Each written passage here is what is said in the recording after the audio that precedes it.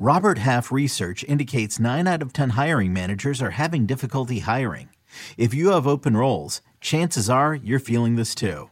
That's why you need Robert Half. Our specialized recruiting professionals engage with our proprietary AI to connect businesses of all sizes with highly skilled talent in finance and accounting, technology, marketing and creative, legal, and administrative and customer support. At Robert Half, we know talent. Visit roberthalf.com today. Which players have higher ceilings than you might realize? We'll tell you right now on Fantasy Football Today in 5. I'm Adam Azer. I'm joined by Jacob Gibbs. Follow him on Twitter at JAGibbs_23, writer for Sportsline, great advanced metrics.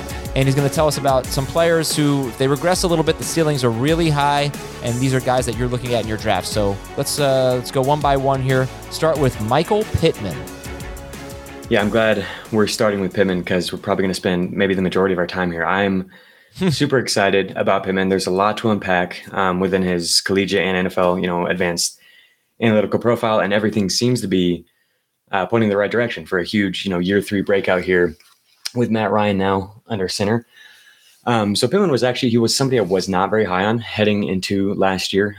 In his time at USC and in his rookie season with the Colts, he had not shown any ability to draw targets at a high rate. As a rookie, his target per route run rate was only 16.7%, and the list of players who have ran enough routes to qualify and had a target per route run rate below 17% is really unencouraging among rookie receivers. Really, the only ones who have gone on to have any sort of a productive career are Cortland Sutton and Michael Gallup. And then at USC, he was 66th percentile compared to just the college football average on target per route run rate, which is fine, but not as high as you'd expect for a player who, was drafted 34th overall. Typically, when you see receivers who just don't show an ability to demand targets at a high rate, that's not something that changes in their career. They rarely are going to, develop into a true target hog, especially in year 2. But that's exactly what we saw from Pittman last year. He really was, a wide receiver 1 in that offense. His target per route run rate rose by 39% from year 1 to year 2. His yard per route run rate rose by 42%, had a 26% target share, 32% air yardage share, making him just one of 10 receivers in the entire NFL to clear both those marks. So that's all really exciting. It did come on an offense, that was devoid of other, competent pass catchers, but still just like proving capable of doing that at his age, like truly operating as a wide receiver 1 is really exciting. And now we get Matt Ryan taking over here. And Ryan has a history, unlike really anyone in the NFL, of truly like feeding his wide receiver 1, just like top of the league volume. And of course, Julio Jones inflates those numbers, but it's something that we've seen consistently, no matter who his wide receiver 1 is. He's produced a top 6 fantasy receiver in every season from 2014 to 2020, which is just absurd.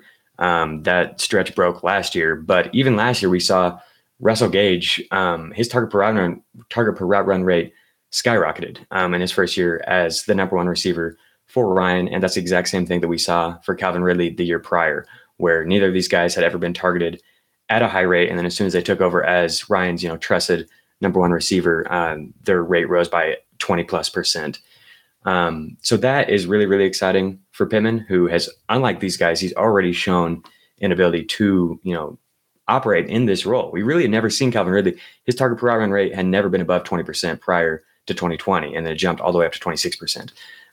Pittman's already done it. And now he gets a quarterback who loves, just peppering that number 1 guy and feeding that guy. And if let's say, and this is, somewhat arbitrary since it's just 2 players, but if his target per route run rate rises within the range that we saw Gage and Ridley in their first year, that would put him up to 26 to 29.5%. If last year's rate rose by that amount in 2022, which is like Stephon Diggs, Deebo Samuel, Justin Jefferson, Deontay Johnson, Tyreek Hill, like that's true wide receiver 1 stuff. And I think that is realistically within his range of outcomes. And then on top of all that, there's touchdown regression that could be coming for him in a positive way as well. So this is a stat that I'll reference with each of these guys is touchdown dependency rating, which simply represents the percentage of a player's fantasy point total that came on touchdowns. The league average among players with at least 350 routes run in 2021 was 18.6%. Pittman ranked as 28th percentile. His was just below 15%. And so that's kind of unusual for a big-bodied receiver like him. I think most people would be surprised by that. Part of it is that Indianapolis scores most of their touchdowns on the ground. Right, but if that evens out a little bit more with Ryan, if this all comes together, you know what I mean, where the targets rise, he really is leaning on as the number one receiver, and he has better luck in the touchdown department, I think a realistic range for him could be top 10, top 8 fantasy receiver. And I don't know if many people give him that type of credit in terms of looking at what his fantasy ceiling could be. Well, that was 5.5 minutes. Are you serious? Yes. So give me 30 seconds on Dalvin Cook and T. Higgins. I told you, man. I'm too excited about him.